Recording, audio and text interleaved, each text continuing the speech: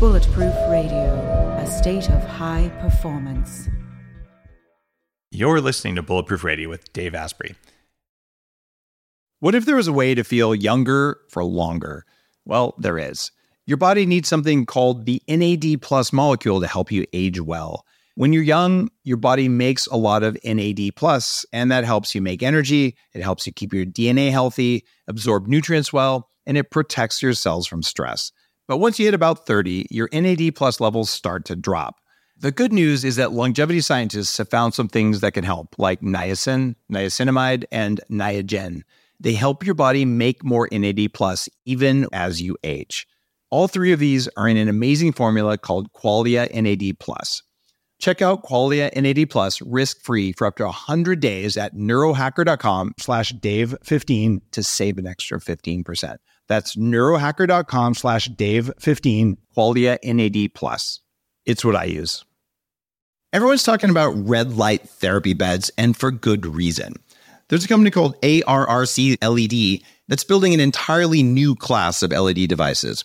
ARRC LED beds integrate proprietary scanning technology and frequency protocols to shape the delivery of 6 different wavelengths in dose-optimized photobiomodulation. Yes, that's a lot of words. What it is, though, is that photobiomodulation improves the underlying energetics of the cells in your body. And those changes can benefit nearly every tissue and organ and system in your body. You change your cells and you change your life. For more information, visit arrcled.com. Hey everyone, it's Dave Asprey with Bulletproof Radio. Today's cool fact of the day is that if you want a favor from someone, you can ask them in their right ear.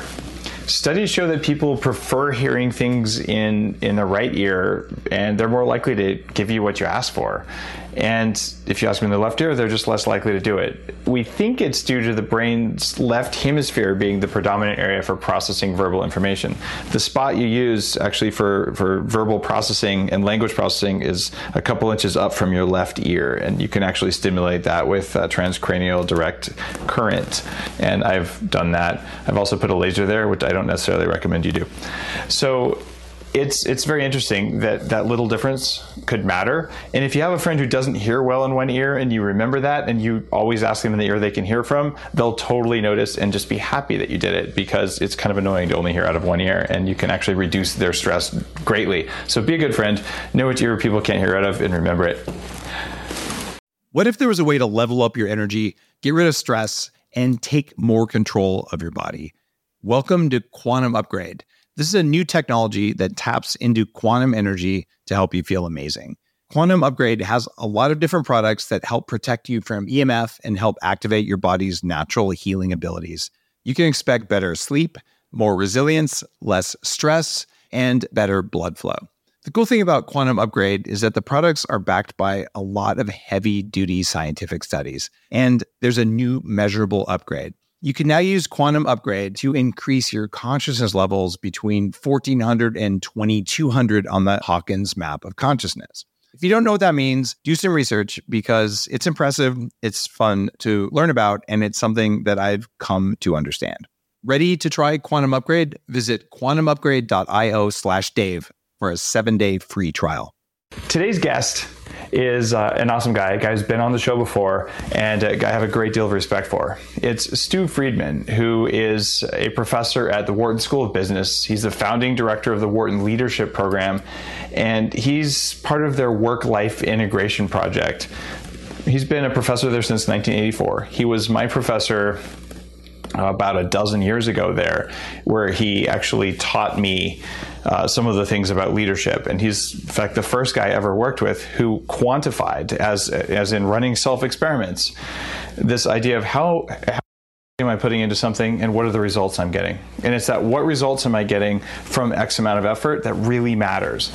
So Stu's back on because his new book called Leading the Life You Want: Skills for Integrating Work and Life is just out.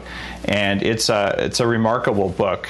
And what he's done is he's looked at critical skills for just bringing together work and life. But he didn't just kind of talk about what he'd talk about in a course. he went out and sort of looked at a few famous people, guys like the CEO of Bain and Company and Sheryl Sandberg and the U.S. Navy SEALs and Michelle Obama, and used those interviews and that research in order to understand what makes these people tick and how they, at those very high levels of performance, are making what they do at home and what they do in their work lives match. And of course, that builds on the total leadership work that you can hear about on an earlier podcast. So Stu, welcome to the show, and just let's dive in. Tell me about this new book, Leading the Life You Want. So you don't have to do the whole course over the 4-month period. You can sort of click into the skills that are most important to you. So that was one reason why I wrote this book. The other was to offer skills, education basically, and exercises that anybody can do to develop these skills, to practice them. The other critique that I got from people was, well, this is all well and good, Stu, this academic, 4-way wins. That sounds good in principle, but come on, in the real world, don't you have to just give everything up in order to be successful in your professional life? And the answer is no. Even though everybody listening here is probably thinking, come on, the people who I see who are really super successful, they have made all kinds of sacrifices in their family lives and in their community lives and in their spiritual lives, their personal lives, their physical health, their emotional health and well-being. That is the common mythology, particularly here in America, that you've got to give everything up. And that the people we see, many of whom are running companies, have made radical sacrifices for the sake of their career aspirations.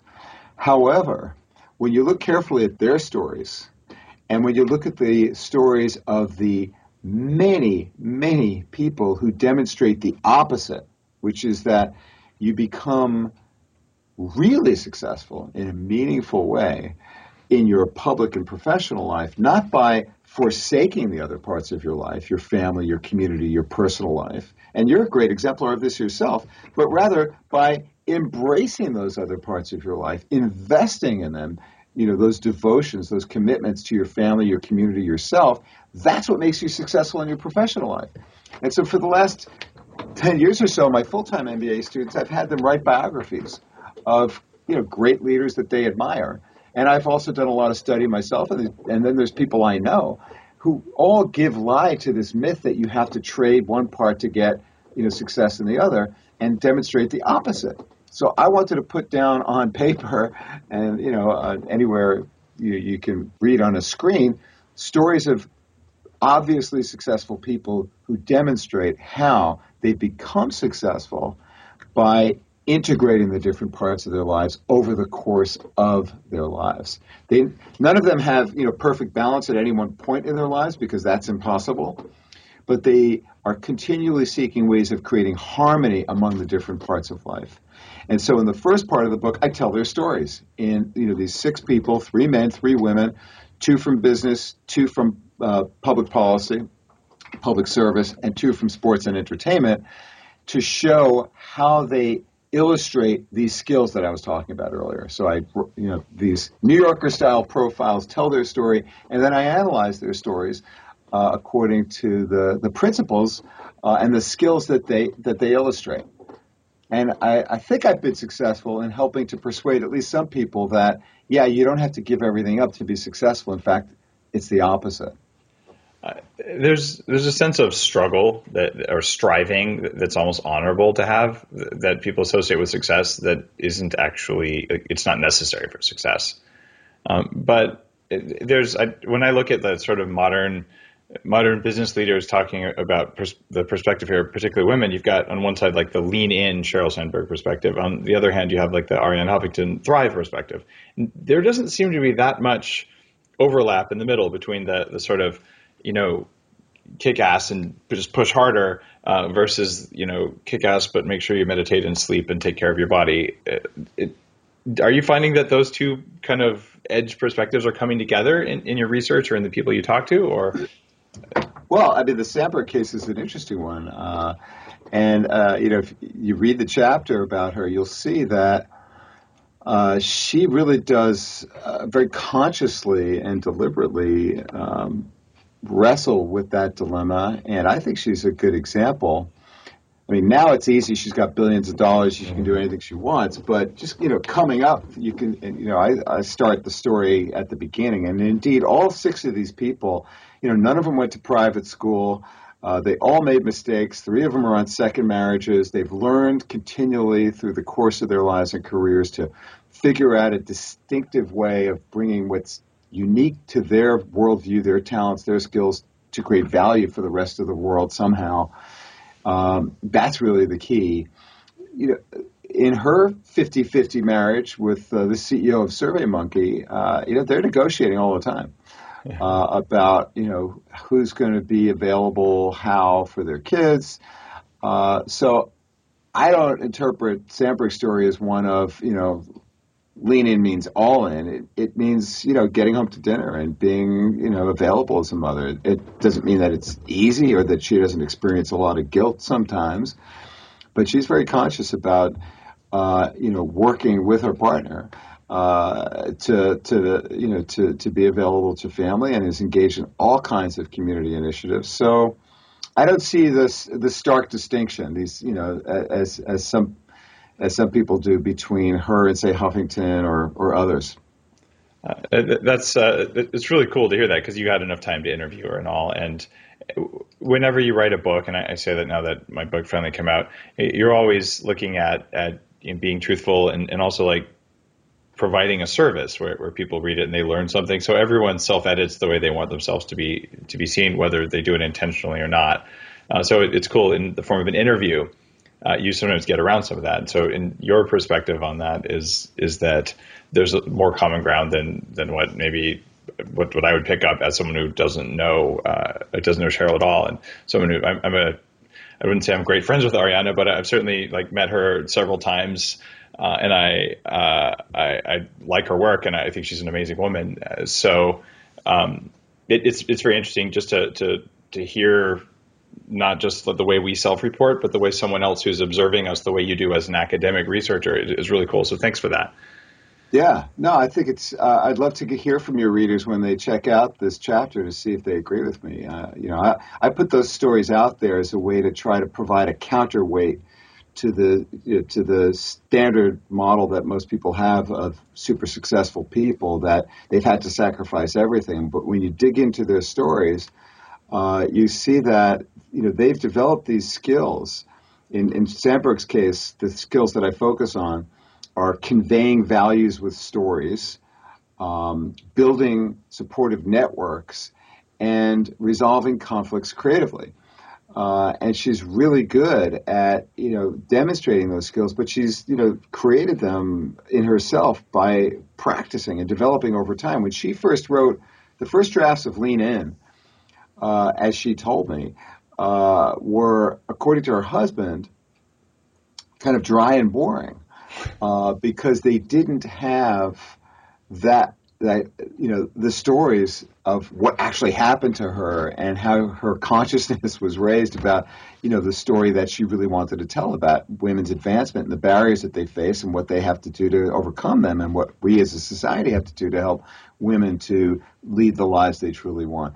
But the initial drafts of it were devoid of those stories, and she had to kind of muster the courage to come out, as it were, with, the kinds of episodes that, she was actually rather shy about conveying.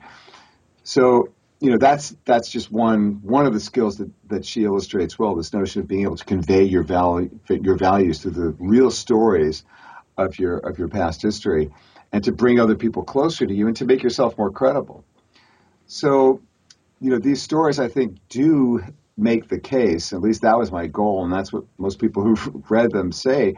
Yeah, I could see how these people haven't, of course you have to make some sacrifices in life. I'm not saying that, you can get to where you want to go without having to make some choices, of course, and that there's not disappointment and even, tragedy along the way. But what I've seen is that most people can get closer to leading the lives that they truly want if you kind of focus on how to do that. And what I'm offering here in this book is some evidence-based means for how to develop the skills to get you there. And the name of the book is Leading the Life You Want, Skills for Integrating Work and Life. You can pick it up at your favorite bookstore, pick it up online.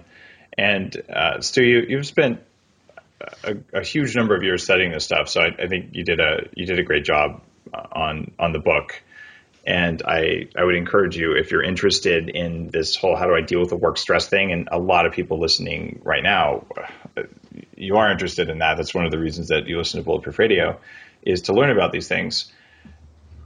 Of those 6 stories where you dug in really, really deep, what are maybe like the 2 most important things that stood out? If you sort of do the mini statistical analysis of this, and you just think about like all right, what do I take away from that research? I think the most important thing is something that's going to be obvious to probably most of your listeners, and easy to grasp, but not so easy to execute on, and that is to be honest about what it is that you really care about in your life. And what these people demonstrate, each in very, very different ways, is a kind of courage to explore who they are in terms of what their purpose is in their lives. And again, it sounds very easy and simplistic, but I am always amazed when I encounter, as I do almost every day, people who, they take up these exercises and they realize, wow, so that's what I stand for. Most people don't address these kinds of questions. In the hurly-burly of everyday life in 2015, here we are, most people don't take the time, even just a few minutes, to explore through meaningful, introspection and dialogue with trusted advisors and friends, what do I stand for? Where am I going? So they have an idea about what is important to them. And that is the touchstone. That's the anchor. It evolves over time. If you'd have asked me, when I was even your age or earlier, like in my 20s or 30s, what was important to me, I would have told you something very different than what's important to me today. But having a sense for what matters, that gives you the clarity of decision making that enables you to do the really important work of saying no to many things and to focus your attention and energy on the things that matter most to you. And then the second piece is to know who matters most. And that, too, is a very challenging thing. As you may recall, Dave, when you did this stakeholder analysis in my class, you had to think about, well, who really matters to me in my home environment? Who really matters to me in my work and career? Who are the people or groups that I care most about in the community, in the world, in my friendships? And just going through that process of thinking through who matters to me now it's not a natural thing. So you got to invest some effort in doing that. But these exemplars and the hundreds of others out there like them, they're clear and they continue to explore. Well, who matters to me, and what do those people need from me? What do I need from them? And so if you were to boil it down to those two, it would be knowing what matters and knowing who matters. So I like to say that I'm a master of self-deception because I'm human. But you're fooling me too, then, Dave. So the problem that I ran into, in fact, when I was taking your course, you ask these questions in the form of surveys, in the form of these group exercises, but you have this idea of what and who should matter. So those are the ones that do matter, except, well, they actually don't matter to you, but it creates a disconnect. And yeah. I found it honestly pretty damned uncomfortable to sit there and go, well, like these results actually aren't right, because you have to basically admit that you've been lying to yourself about what matters in order to figure out what really matters. How do people who are driving in their car right now, how can they go about finding their mission or their purpose? Because that's not a small nut to crack. No, you got to take it in small steps, and that's why these exercises that I offer, in the book are pretty simple things to do. You could, I design them to be digestible chunks, that enable you to dig into, what matters. So this, some very simple things. So in terms of being real, knowing what matters, there's a dozen exercises there, and you can choose the ones that seem to fit you well. One of them is to tell the story of the 3 or 4 episodes in your life history that have shaped who you are. It doesn't take a lot of effort to think about, well, what has happened to me in the past that has been really influential in shaping like my worldview and what I care about and what I invest my attention and resources in trying to make a difference in. That's a really important thing to do because it's a grounding in your actual history, and as a leader in your life, and I define leadership really simply as mobilizing people to get important things done, and you can do that at any level, at any life stage. And I see everybody as having the capacity to grow their leadership continually throughout life. And indeed, these 6 exemplars do that. But just by doing that simple work of thinking through, well, what are the critical episodes in my history, you reveal to yourself, most importantly, an aspect of what matters to you. And you have the other benefit of then being able to try out, perhaps telling one of those stories to people who don't know them. And that enables you to do the leadership work of connecting with other people, building trust by revealing aspects of who you are to them so that they know you better and they can see you as a person who, just like them, has struggled and who has faced adversity and has emerged as the person they are now and are becoming. So that's one thing to do. Another simple exercise is to take a few minutes to think about 2030, right? We're in 2015 right now. So now it's 2030 in your imagination. Describe a day in the life of, you in 2030. You wake up. Who are you with? What do you do? What impact are you having? Just try writing that down. And I think you'll be surprised at how much that reveals to you about what you care about today. So this isn't a contract or an action plan that you're writing. It's a vision. It's a compelling image of an achievable future. That too is a window into what matters most to you. So those are a couple of the exercises that help people to understand what matters most. There's a bunch of others there too, but you can see it's not that complicated. You just have to realize that this is something that is useful to invest in and to take some time to, to develop your greater capacity as a leader, which again starts with knowing what matters. In my leadership class at Wharton, we had to do integrals, calculus. And I remember I was kind of laughing about that. I don't think it was actually your class, but there's an increasing movement to make even something that is as psychological, emotional, spiritual as leadership, and trying to turn it into a hard science. Mm-hmm. And we've got brain mappings and SPECT scans and EEG and psychoneurobiology and Wellbutrin and all these things. How does all of that integrate with the approach you have here, which is, a little bit more, finding your mission can't really be quantified in a meaningful way. At least I don't know how to do it now. So how do you reconcile the model, one I support, by the way, that you're working with this sort of rigorous, harder science approach to solving the same problems? Yeah, I'm not a biologist. I'm a psychologist by training, and I wouldn't call me old school, but I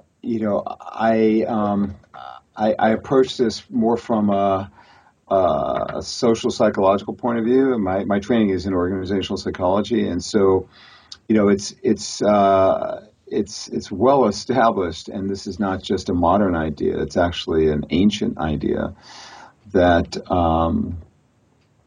if you read the literature of philosophy through the dawn of time, really, people were saying these same things. You got to know who you are, what matters to you, and you got to know who matters to you.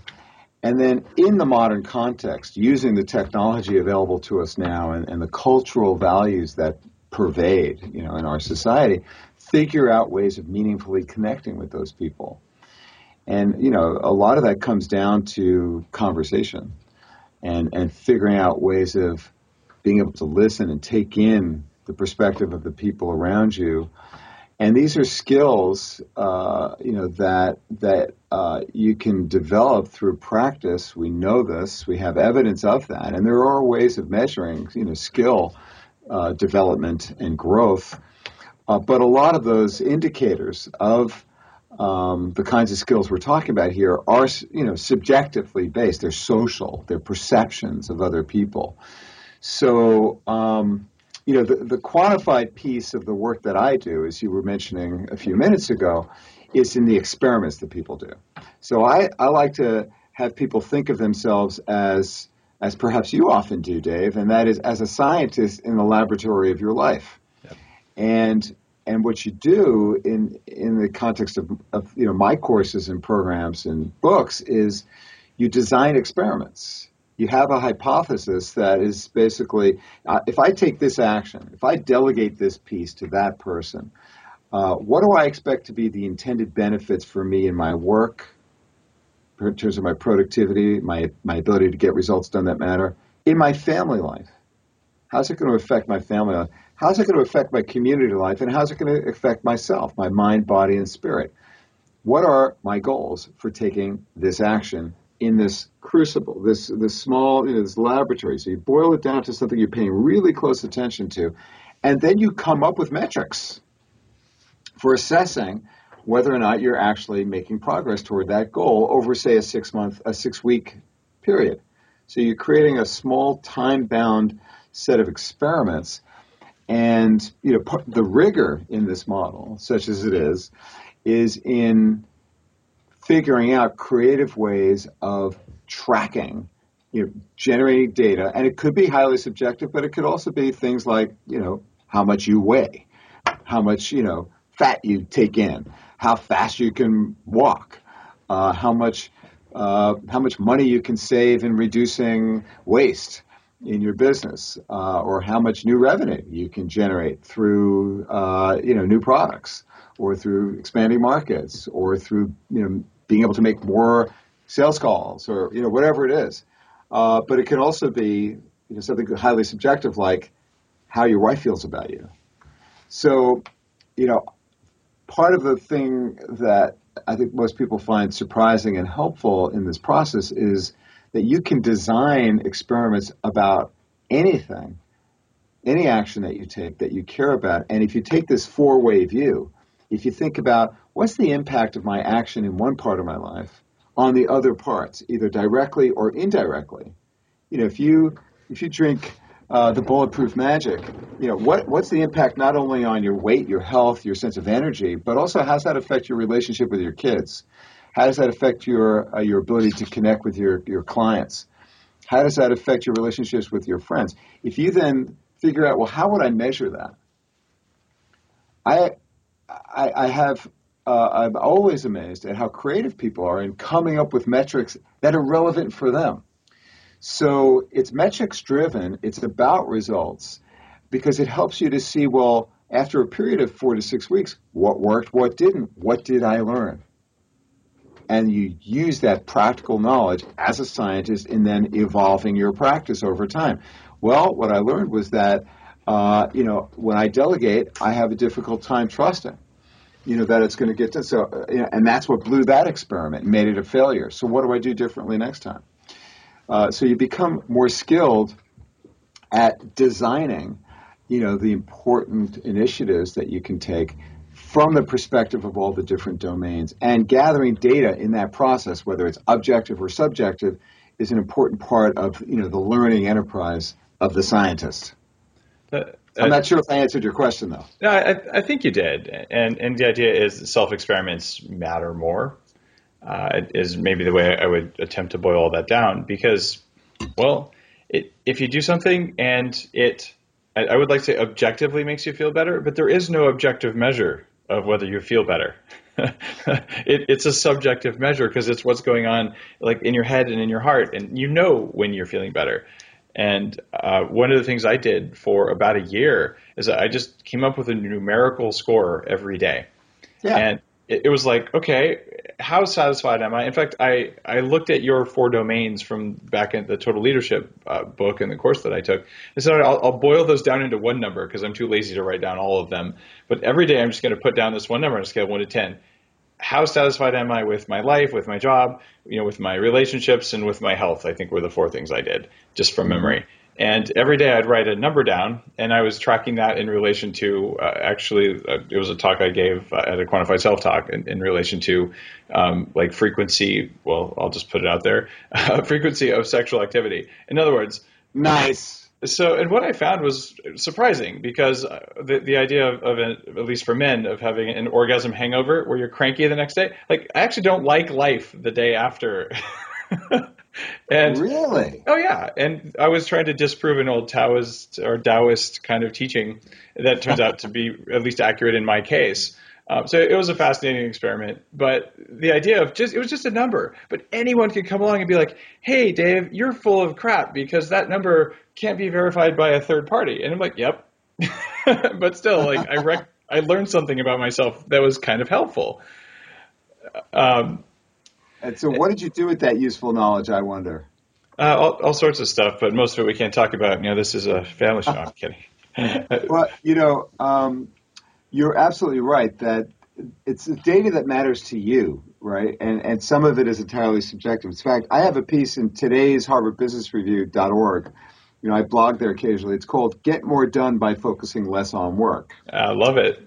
It's the productivity topic area. Just published this morning, and I report results there of a study I did of my executive MBA students a number of years ago. And there's an assessment tool there that asks you to look at what's important to you in the different parts of your life. So you take that 100 points, divide it up according to work, home, community, and self. So you can do this little assessment, real simple. Where do you focus your attention in a typical week? Work, home, community, self. How satisfied are you? Just a 1 to 10 scale on, subjective well-being in each domain. And then how well are you performing in meeting the expectations of the key people in the different parts of your life, in work and home, in the community, and then in your ability to meet your own goals and expectations. So you did this. In fact, I think you might be part of the study where, before, just when we started the course, and then 4 months later. And what we found, and what's reported in this article today at hbr.org, is that what happens when people undertake these smart experiments to better align what they do with what they care about and with what the people around them care about, what happens is what they care about doesn't change very much over a 4-month period, but they shift some of their attention. On average, in these 300 people that we studied, about 12% shift downward from work to the other parts of their lives. They end up with a better alignment because they wanted to attend more to their families, their communities, their private selves. Their satisfaction or subjective sense of well-being goes up in all 4 domains, as does their ability to meet the expectations of key stakeholders in all domains, including work. So less attention to work, better performance at work. Right. Because you're focusing on the things that matter. You've clarified what matters most to them and to you. You're less distracted when you're at work because you're paying attention to the people who matter to you in the other parts of your life more, so you're less distracted. And generally, you bring better energy and attention and focus to your work because, again, you're spilling over these positive benefits in the other part of your life into your work. That's remarkable, and it's pretty cool that you can do that. And I found the same thing. There's also this idea, no matter how much time you have to do a project, you can fill the time with stuff. But if you decide, all right, I'm going to consciously take time to go to the park with the kids, or to go to go work out, or whatever it is that's going to be renewing for you. Well, now you have less time to get the project done. And so you could say, if I spend less time on it, I'm going to do a lower quality job. And sometimes that's true, but there are other times when, look, just go with your gut. Like you already knew how to do it. So you didn't have time to basically spin yourself up on a spreadsheet model and get all tweaked out. When you already knew how to do it, you knew what you needed to do, and you just did it because you had 20 minutes. So there may be like a little performance impact because you're not overthinking it. You think that's part of it? Is that part of the effect there, or just is that something separate? No, continue. You're explaining it in a very useful way. You're right. People tend to fill the time that they think they have available, and if you consciously bound that time, you tend to eliminate waste. You also may rely on intuition more, which is an area where I've looked at ways of stimulating intuition and training your brain to pay more attention to what it's doing in its subconscious realms, because intuition is oftentimes bubbling around and it happens when you wake up from a dream. It's in there, but the bridge to it is not very easy to get to. And one of the things that can do that is you had less time. So like you had to do something, and well, the something you just happened to do is the one that your intuition liked, even though you might not have got there if you had a 6-hour project and you had your cup of coffee and you sat down to bang it out, right? And it's hard to put any quantification around that. It's just more like a feeling or a hypothesis I have, but I think there's something to it. Absolutely. No, we know a lot about how we feel if we pay attention. Yeah. And there's a whole lot of wisdom in that.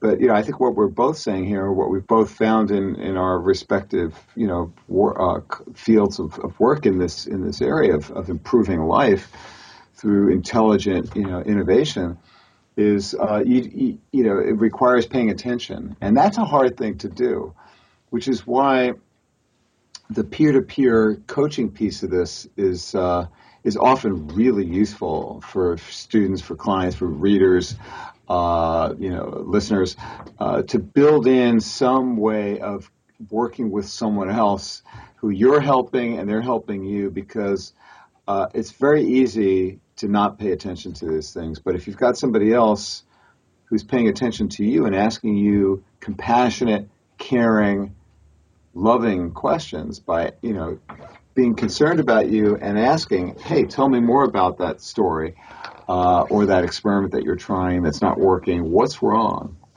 What are you running into? How can I help you? That makes a huge difference in anyone's capacity to be able to sustain the difficult effort of trying to create meaningful change. Well said. It's hard to do this on your own, as I'm sure you know. Yeah, the idea of having a mastermind group has really caught on in the past 4 or 5 years. So I have a bunch of friends who run high-level masterminds where you spend a not inconsequential amount of money to go spend several weekends a year or even a full week with a group of high-performance people. This is all taken from like Napoleon Hill's sort of idea of a mastermind, but these are in person. And I honestly consider that sort of thing to be a waste of money for a lot of my career. Like, why would you spend $5,000 to do that? And I've actually changed my perspective on that, because it's easier to do things when you have other people who are operating at your level, and you've got to find your own tribe like that. But if it costs some money in order to incent everyone to fly together to spend that quality time, rather than trying to just eke it out one-on-one, getting a group of a dozen or 100 people who are high performers, who are thinking about things similarly together, it does something. And I don't have the objective data there, but it's kind of obvious when you go. It's like, I don't have objective data that the sky's blue, but I can just tell by looking. Well, we see this even on Coursera, where people are signed up for free to take a course, and these are students, again, accessing this content, videos, and assignments, and then discussion forums and ways of sharing their exercises with other people. When you make some kind of investment in this learning, and you become part of a community where you've got leaders in the community who are skilled at where we started, the very start of this conversation, creating cultures of compassion and learning and growth and where that's in everybody's interest. What I found my primary task as the instructor of this Coursera course, Better Leader, Richer Life, my main job, as it turned out, after I did all the videos and scripted them and designed all the assignments, refined them from the book, so that they were going to work on this platform. My main job, Dave, was to be conveying a set of cultural values and expectations that, okay, you're a part of a community here. I don't care where you are, on the earth, but you're a part of a community now, and your task when you join this community is to be helping other people to become the leaders they want to become. And if you're not up for that, then this isn't the right place for you to be.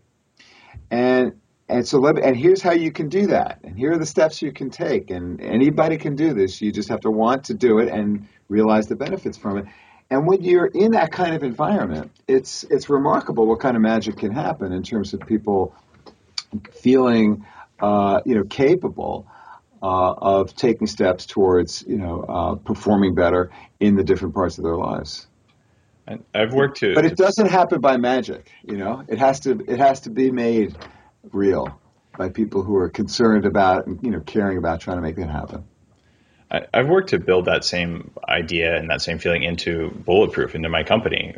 With my team has, at least some of them, different groups have regular biohacking calls where they all get together, even though most people work remotely. They get together and talk not about like what we're going to do for the next thing on the blog or something.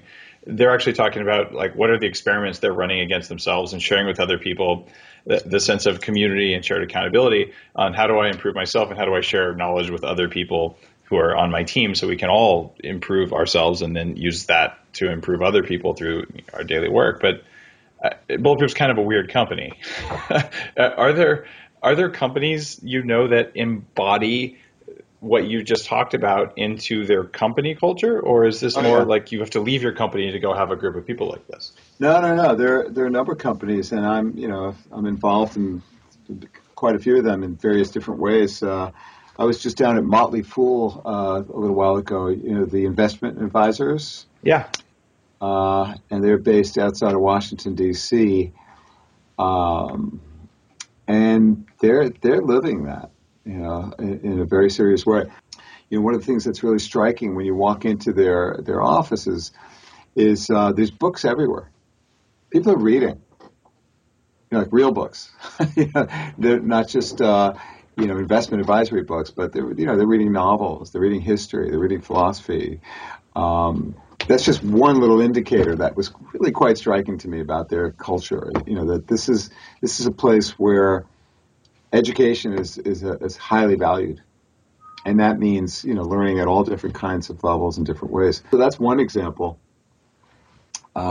Warby Parker, another Wharton alum, Neil Blumenthal is a friend and colleague. I'm going to be going up to speak there in a couple of weeks. And what Neil and his colleagues have done is something very similar. I mean, he's trying to role model the idea of living a full life and encouraging through all kinds of policies and practices a way of making that happen for his people. And certainly what we see among students is that, this is what they want. This is what they expect. And this is why many students today, in contrast to, decades in the past, they're coming to Wharton so that they can figure out how to create their own companies.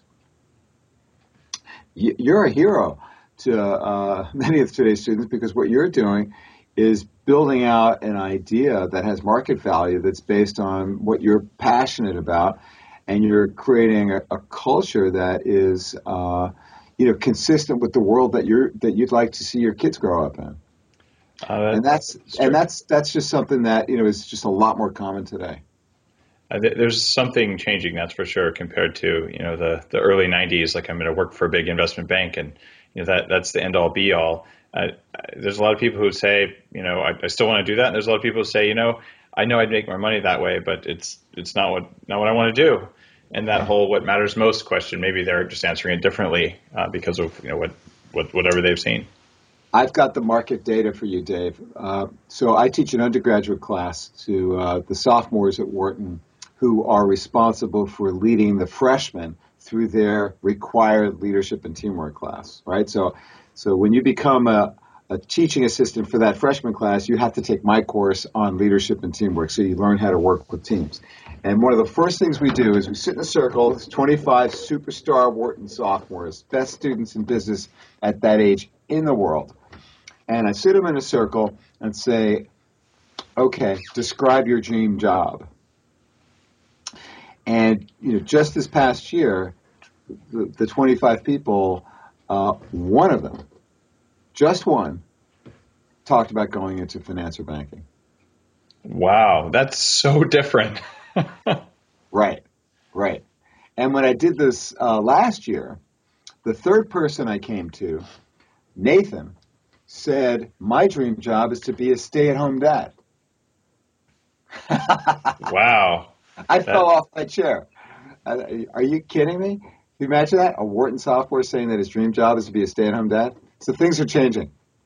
Yeah, he might be one of the first guys to go to college to get an MS degree instead of I guess MS is Master's of Science, but the old got an MRS degree, sort of a derogatory way of saying a woman went to college 50 years ago so she could find a man, not because she wanted to be educated, but maybe the reverse is true, which is kind of funny. It is kind of funny, Dave. I'm going to use that. I hope you don't mind. Oh, of course. I'll attribute it to you, though, of course. Oh, that's even cooler. Now, in your book, I want to ask you a few questions about some specific chapters in your book that stood out, just to share some kind of quick knowledge tidbits with people who are listening. Yeah. And one of them is in chapter 7. You talk about failing to grow, and you talk about what's the worst thing you can do. What is the worst thing you can do?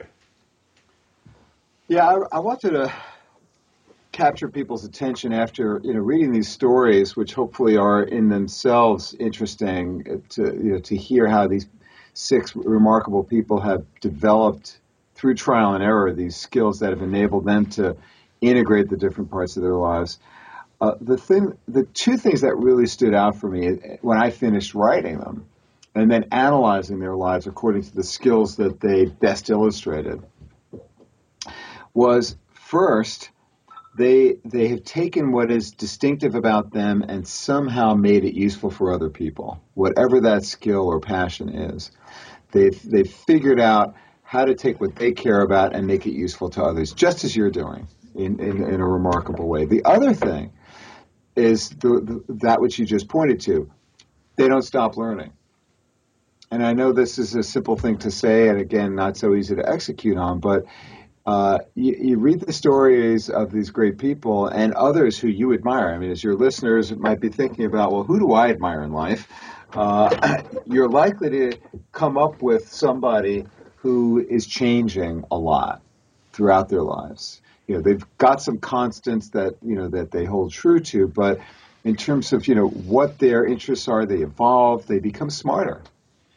Because that's the basic human drive, I think, is to continue to learn. And the people who were good at that, they are able to just live in ways that are more meaningful, more true. So the don't fail to learn, don't fail to grow is like the big idea that emerged for me as I looked at these stories and the lessons that they taught me. Let's talk about being programmed to please, because you wrote a lot about that. How does that play into this whole idea of leading the life you want? That's a great question.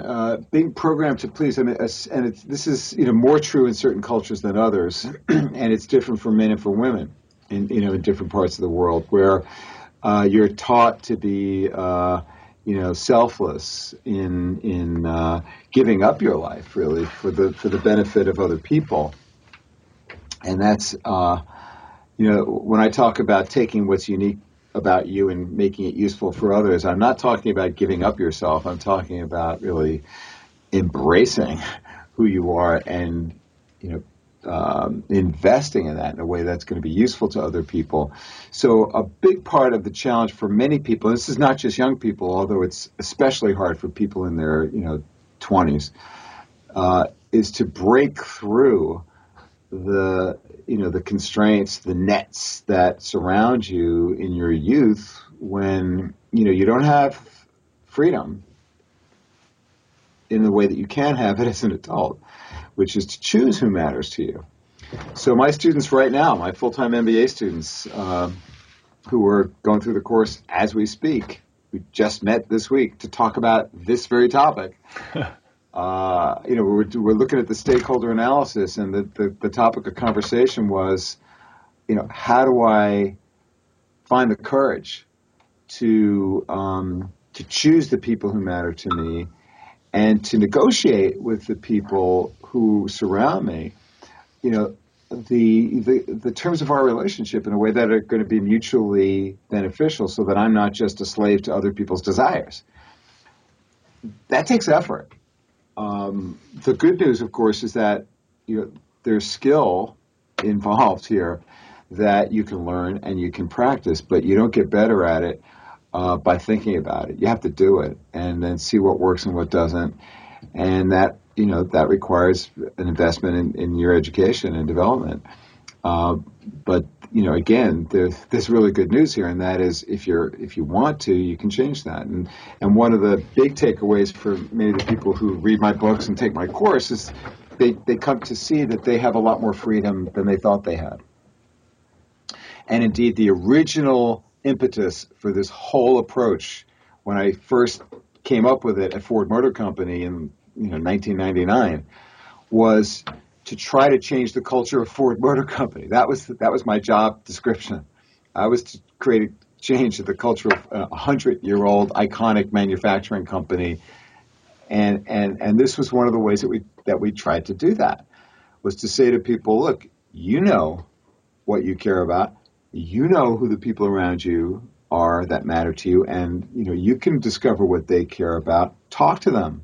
Discover what they really think, which is probably a little bit different than what you thought they think about you, and then come up with some ways of making changes that are good for them and good for you. And that concept of pursuing the four-way win, that really helps to liberate people from the power of programmed expectations, because you're taking systematic action, conscious, deliberate action that's designed to not just advance your own goals, or not just advance other people's goals and to forsake your own, but to take leadership action, which is to move in a direction that's good for you and for them. So that frees you from feeling selfish or guilty, because what you're doing in taking care of yourself is actually becoming a better father, or a better employee, or a better friend. And when you think of it in those terms, it's not like you're just doing it for you. And it's not like you're just doing it for your parents. You're thinking about, well, what do I care about? And now how can I, move forward in my life in a way that's going to be good for them and for me?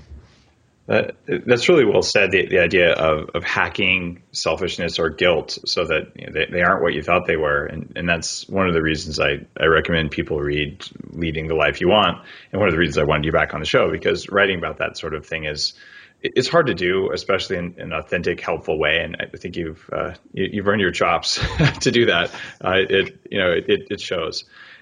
We're coming up on the end of the show, and there's a question I ask every guest, and I haven't figured out what to do when I have the same guy on twice, because you've written 2 really good books. But the question is, what are your top 3 recommendations for people who want to perform better in life, not necessarily in work? And you probably don't remember your answer last time, so I'm going to ask you to run through, all right, given everything you know from Wharton and Knott, the 3 things that I should know and that everyone listening should know, and we'll see if they match your last ones.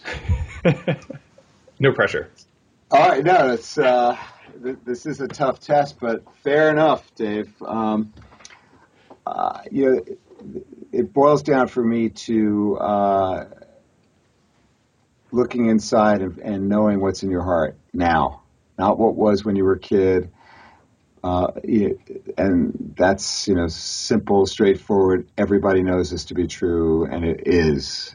Follow your heart and have the courage to look in to see what is actually there.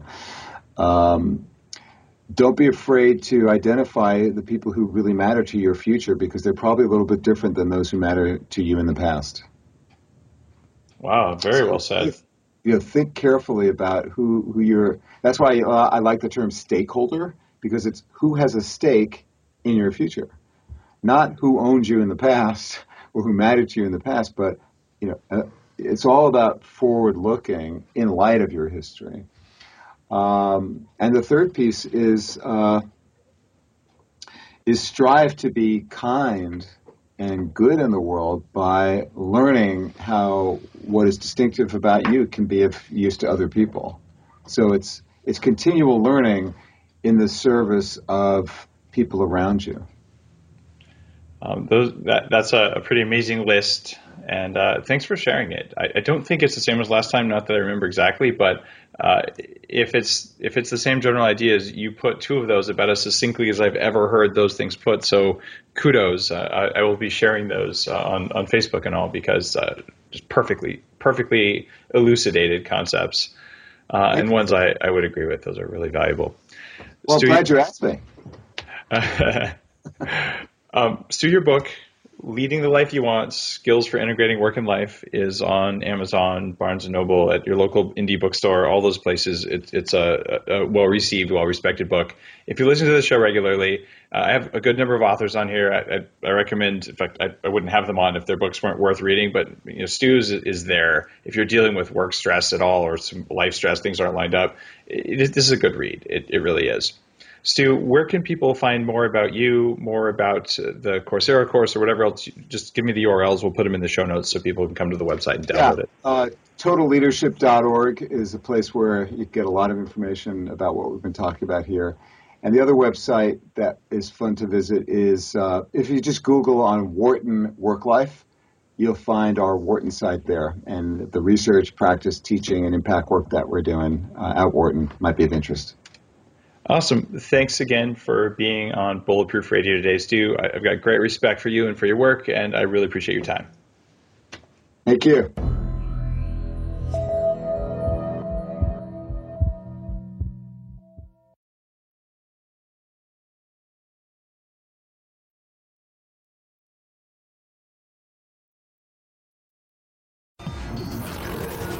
The Human Upgrade, formerly Bulletproof Radio, was created and is hosted by Dave Asprey.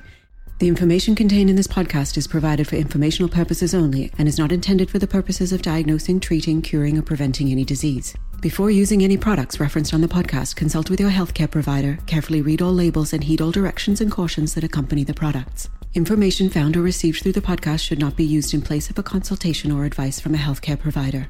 If you suspect you have a medical problem or should you have any healthcare questions, please promptly call or see your healthcare provider. This podcast, including Dave Asprey and the producers, disclaim responsibility for any possible adverse effects from the use of information contained herein. Opinions of guests are their own, and this podcast does not endorse or accept responsibility for statements made by guests. This podcast does not make any representations or warranties about guest qualifications or credibility. This podcast may contain paid endorsements and advertisements for products or services. Individuals on this podcast may have a direct or indirect financial interest in products or services referred to herein. This podcast is owned by Bulletproof Media.